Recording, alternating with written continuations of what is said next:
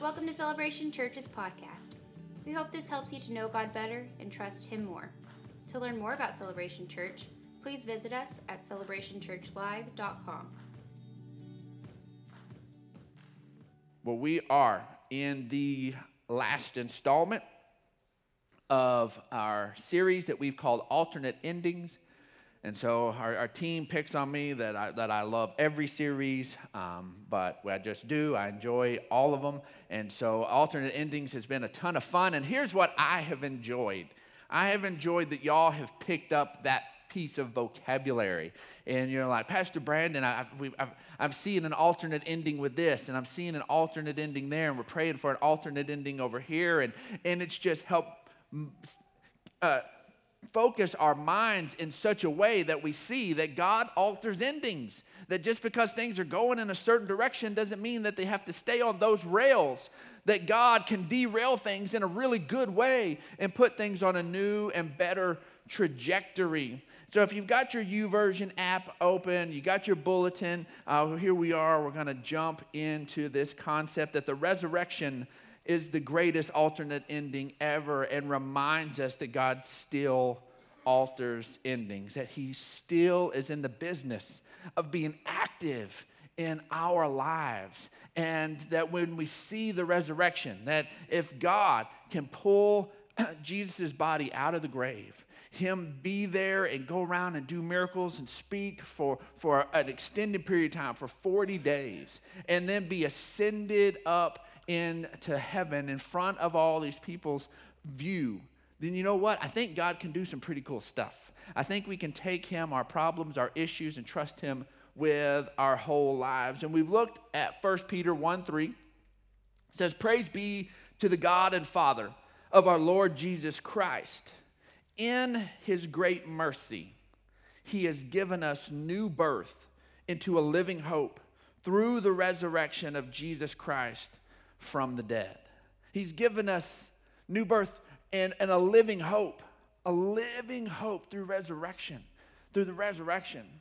On behalf of me and my family, and I have so much felt and appreciated your prayers this week. A lot of you know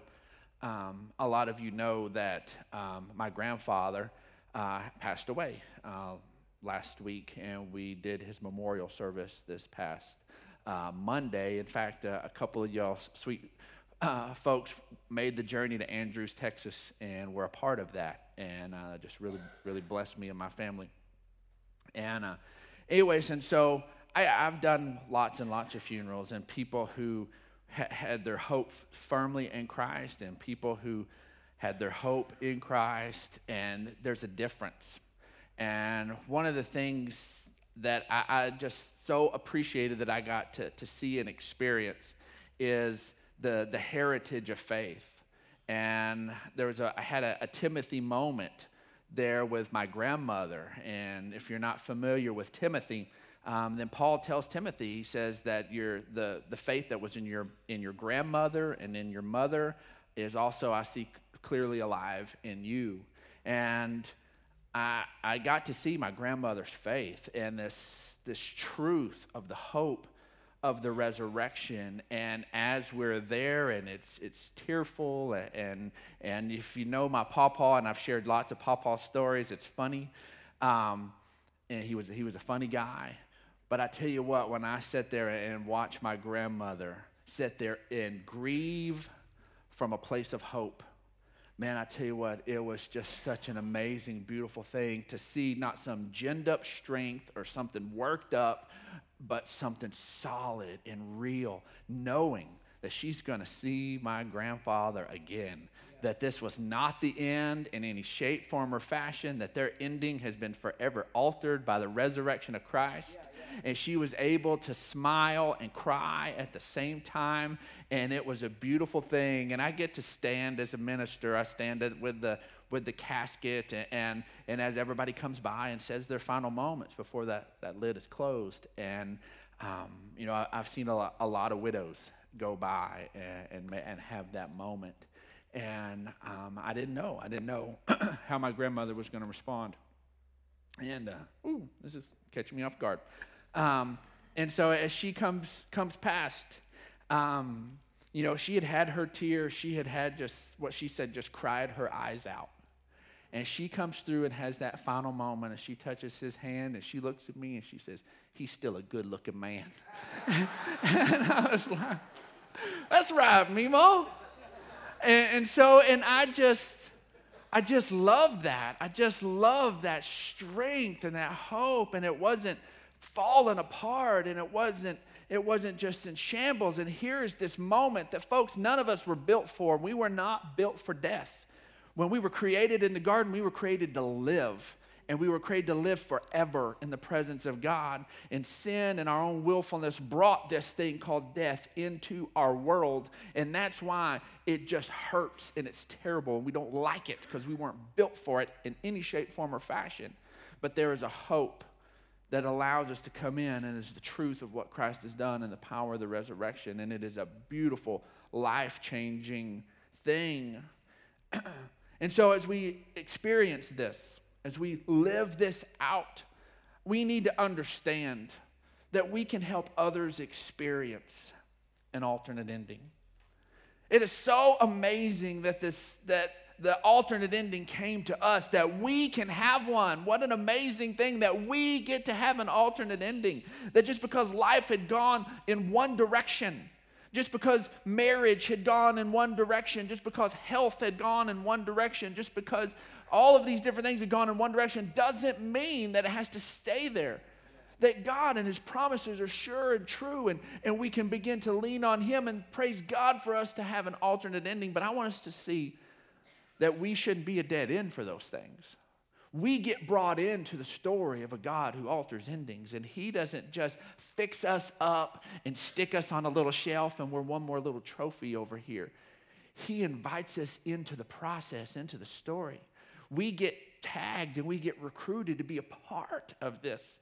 It is absolutely amazing. And I want us to look at a really cool story. We sang rooftops today, and we're about to look at a rooftop that played a role. So let's look at Mark chapter 2. Mark chapter 2, verse 2 says, they gathered in such large numbers, this is people, that there was no room left, not even outside the door. And he, Jesus, preached the word to them. And some men came bringing to him a paralyzed man. So here is this, Jesus is in this house. People have shown up. They filled the place. They filled the outside as they're crowding around the door trying to hear Jesus. And there's some people who knew where Jesus was going to be, and they went and got a buddy of theirs who was paralyzed, got him on a cot. And as they're trying to carry him through town, everything got filled up. Everything got filled up all around them. And they couldn't get him to Jesus. They couldn't get him to Jesus. And I'm so thankful as we're about to see what they didn't do. They didn't go, oh my, maybe next time, and turn around and carry him back. They didn't do the whole, take him to the concert and crowd surf him. Lift him up. Hey, everybody pass our buddy Ralph. He needs some Jesus. And just kind of hand him off and say, hope you make it, And so they didn't do that. They held on to the truth that they wanted to get him to Jesus. Not near Jesus, not around Jesus, not pass him off to somebody who was a little bit closer to Jesus than they were. They're like, I want to get him to Jesus. So then they came bringing to him a paralyzed man carried by 4 of them. And since they could not get him to Jesus because of the crowd, they made an opening in the roof above Jesus by digging through it and then lowered the mat the man was lying on. Folks, this was not just like a little retractable deal. Like they just pull it back and here it goes into some fast thing. They dig through a Middle Eastern roof. This is this clay and wood, strong enough for grown men to be on top of this. It's a big, thick structure. And they hammer through and dig through this so they can lower this guy through. I guarantee you, I've done a little bit of remodeling. Anytime something's happening on the roof, I'm telling you, stuff is falling on you and get it in your eyes. Nobody had this eye protection. I guarantee you everybody's sitting there, and there's some people who are a little irritated. It made some people mad. There's some people who said, I got here 3 hours early.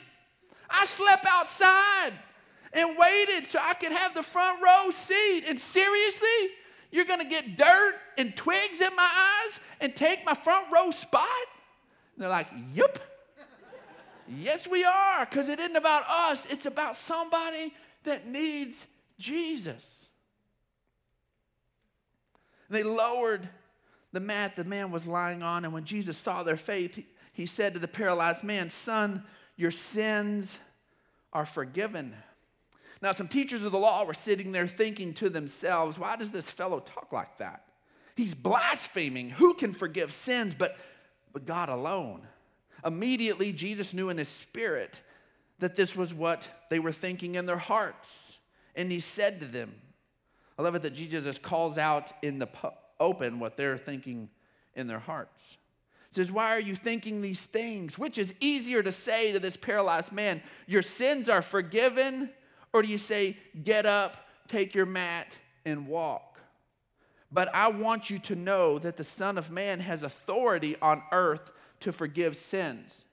I want you to know that I have authority to forgive sins, to fix everything, not just the physical broken, but to fix all of it, to deal with everything that separates us from God and wrecks our world. He has the authority to deal with all of it, the whole package. So he said to the man, I tell you, get up, take your mat, and go home. I love it that he's like, you can get out of here. Now, where's he going? Everybody's crowded around. I'm telling you, all of a sudden, people started, when the authority and what God had done, people began to make a way for that guy. All of a sudden, people who weren't letting him in were letting him out. All of a sudden, things began to change in the way things were dealt with him, and things were happening around him. And he got up and he took his mat and he walked out in full view of them all. And this amazed everyone, and they praised God, saying, we've never seen anything like this. We've never seen anything like this. Folks, our alternate ending is often found in helping others. Here we are, we've got 4 guys who we're talking about thousands of years later. We don't know the name of the guy who was paralyzed, and we don't know any of the 4 friends. But these guys made the Bible, folks. These guys made the Bible. These guys, when we talk about who Jesus is and his character and that he can forgive sins and that he's a God who heals and cares, these guys are part of that story. And their new ending, their alternate ending was found in helping others. Galatians 6:2 says, carry each other's burdens, and in this way you will fulfill the law of Christ. See, James chapter 4, verse 17, it's not on your screen or in your notes, but it gives us a new definition of sin. So many times we get wrapped up in this concept of sin, and we don't want to sin, and it's all the things we ought to quit doing. We ought to, all the naughty stuff, like don't do that, don't do that, don't do that. But the New Testament view of sin is not that what should we stop doing. It's about stepping into all the good that we should be doing. James chapter 4, verse 17 says, if anyone then knows the good they ought to do and doesn't do it, it's sin for that person. The good that we know that we should do, and we put it on the back burner. The alternate ending we should be a part of, and we don't do it, that's where we're stepping out of God's best for us. We're missing out. It was a miss for me. It was jacking up my world to not do good for somebody else. It wasn't just the good. God's going to take care of them. But you know what he can't force? He can't force me to be a part of his plan for me. And that good, me being a part of it, was part of his plan for me. So all of a sudden, I've now deviated a little bit from God's best plan for my life when I don't step into the good that he's called me to do. And guess what? Somebody else can feed that person. Yep. Somebody else can step in and take care of those needs. Happens all the time. Somebody else, God taps another person on the shoulder. But guess what? When I say no, it's not that the other person, as much as the other person is getting robbed, because God is a good God and he's going to take care of them. He is faithful. You know what? Is you missed an opportunity. I would have missed an opportunity to live a little bit more of the fullness of God in my life. I missed part of my alternate ending. I was supposed to be a part of that good moment. And I'm the one that said no. And God will fulfill the need. He'll take care of that person. So this isn't even this thing about this guilt that there's some good in the world that I'm responsible for and only you can do it. No, God takes care of people. God does it. He takes care of people. But you know what? He doesn't usurp our will. You have to step into these things. The good that he has for you to do, the fullness of the plan he has for your life, you have to step into it.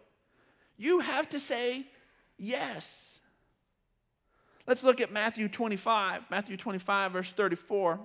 This is a passage of scripture we have been chewing on and referencing in our team meetings for months now. And we'll end up in the fall, we're going to spend a good bit of time here as a church. But I want to seed it in here right now. Matthew 25, verse 34. Says, then the king will say to those on his right, come, you who are blessed by my Father. Take your inheritance, the kingdom prepared for you since the creation of the world. For I was hungry, and you gave me something to eat. And I was thirsty, and you gave me something to drink. I was a stranger, and you invited me in. I needed clothes, and you clothed me. And I was sick, and you looked after me. And I was in prison, and you came to visit me. And then the righteous will answer him, Lord, when did we see you hungry and feed you? I don't remember this at all. Or thirsty and give you something to drink? And when did we see you a stranger and invite you in, or needing clothes and clothe you? When did we see you sick or in prison and go visit you? The king will reply, truly I tell you, whatever you did for one of the least of these brothers and sisters of mine, you did it for me. You did it for me. That was when that took place. Now, I have a question for you. Does God have a hierarchy of his kids? Does God have favorite kids and less favorite kids? And the brothers and sisters in the kingdom of God, does he have greats and leasts? No, he does not. He does not. So why is he telling these, saying, when you did it for the least, you were doing that for me? If he doesn't have a least, where's this frame of reference he's talking about? Folks, we've got to be honest. You and I have a least. We don't want to. We don't like it. We so try to peel it off of our nature, but we do. We do have a least. We have people in our lives, if we even thought for a second that they needed a place to stay, our house would be open to them immediately. That if we even thought for a second they needed some food, man, we would be all over it. And that's awesome. That if we found out that they ended up in jail, we would be shocked. How did that person end up in jail? And we would go visit them and immediately go see what happened. We have those people in our lives, and we do these things. We feed each other, and we clothe each other, and we be there for each other, and we do these things. But Jesus says that how we encounter him isn't with all those that are closest to us, although we should be showing a lot of love there. It's how do we deal with the people that fall on our least list? The person that gets on our nerves the most. Do we make sure their needs are taken care of? Will we go out of our way to visit them? Will we make sure that they've got clothes and food and those different kinds of things? And he tells this group, he said, you know what, you did it. When you were doing that to that person that you just drove you up the wall, you were doing that for me. When that person that just, it was tough to love, man, you were loving me. You were loving me. when you stepped into that place, that it wasn't just easy and it just gushed out of you, but you just connected. You were loving me. Folks, for us to step into the fullness of who we're called to be as individuals and certainly who we're called to be as a church, folks, we've got to increase our space of love. We got to increase who we're going to reach our hand out to and who we're going to go out of the way for. We're going to.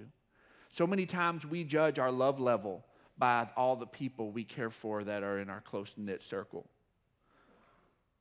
But Jesus says our love level is determined by those that are in that further circle. We may not be able to get rid of a lease list, but what we can do is change how we respond to people on our lease list. We can change that. And you know what's a beautiful thing? Is as we begin to show love, all of a sudden they take another step up. And they take another step up. And they take another step up. And it begins to change things and bring things into right place. Folks, the greatest declaration of love for God is to love those he loves. God so loved the world. Yes, he loved my world. And he loved all the people closest to me and dearest to me. But he also loved the people that I go, God, I don't know how you do it. I don't know how you do it, God. And our greatest declaration of love is to love those he loves. See, loving others keeps the chain reaction of alternate endings going. Romans 12:10 says, be devoted to one another in love. Honor one another above yourselves. See, part of Lolita's story, the video we showed at after worship, is Lolita said yes to go to India. And the way that E3 does their work there is instead of just being in one big group, then Lolita was part of a mini team, a small team. And she was part of had paired with a national pastor and interpreter. So there's 2 people from India and her. And that in India, they're a little more open, for whatever reason, to this American being over there. And they want to visit with the American and do that. Should that be favored? No, but it is. So they step into it. Lolita's team of 3 shared the gospel with over 100 people in their homes. 77 people came to Christ because of a lady in our church that said yes to go to India. Got paired up with a pastor and an interpreter.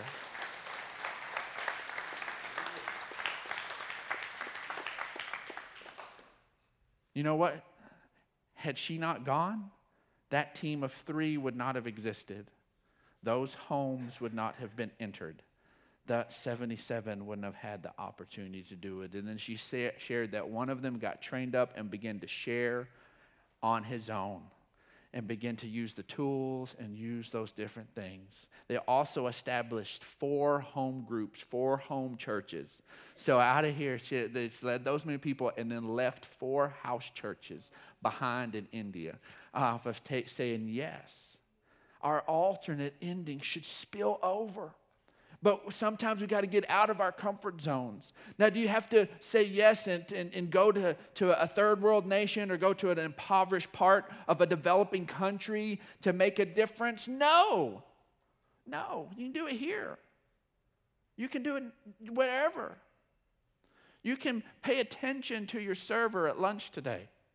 If they seem a little harried and frustrated and heavy-hearted, you can offer to pray for them. You can see somebody in need and go out of your way to help. You can pay attention to frustrations in people's lives and pray for them without them even knowing you're praying, without even making a production out of it. You can begin to see things shift as we say, God, you've altered my ending, and I'm so ready to be a part of seeing that go forward and spill forward. Our bottom line today is that alternate endings are contagious. They're contagious. And here's the truth. The only way your alternate ending isn't contagious is if you quarantine yourself. That's the only way. That's the only way, is if you take what God has done in your life and you quarantine it off and you don't let anybody else know or see or be a part of it. But you start to open up just a little bit about what God has done in your life and the alternate ending, it's going to start to spark, and it is going to be contagious, and it is going to make a difference in somebody else's life, I guarantee it. Only you can shut it down by quarantining it. See, your story isn't over. The resurrection reminds us that God still alters endings. Thanks for listening to this week's message from Celebration Church. We hope you'll stay connected by following us online. You can find us on Facebook, Instagram, and Twitter.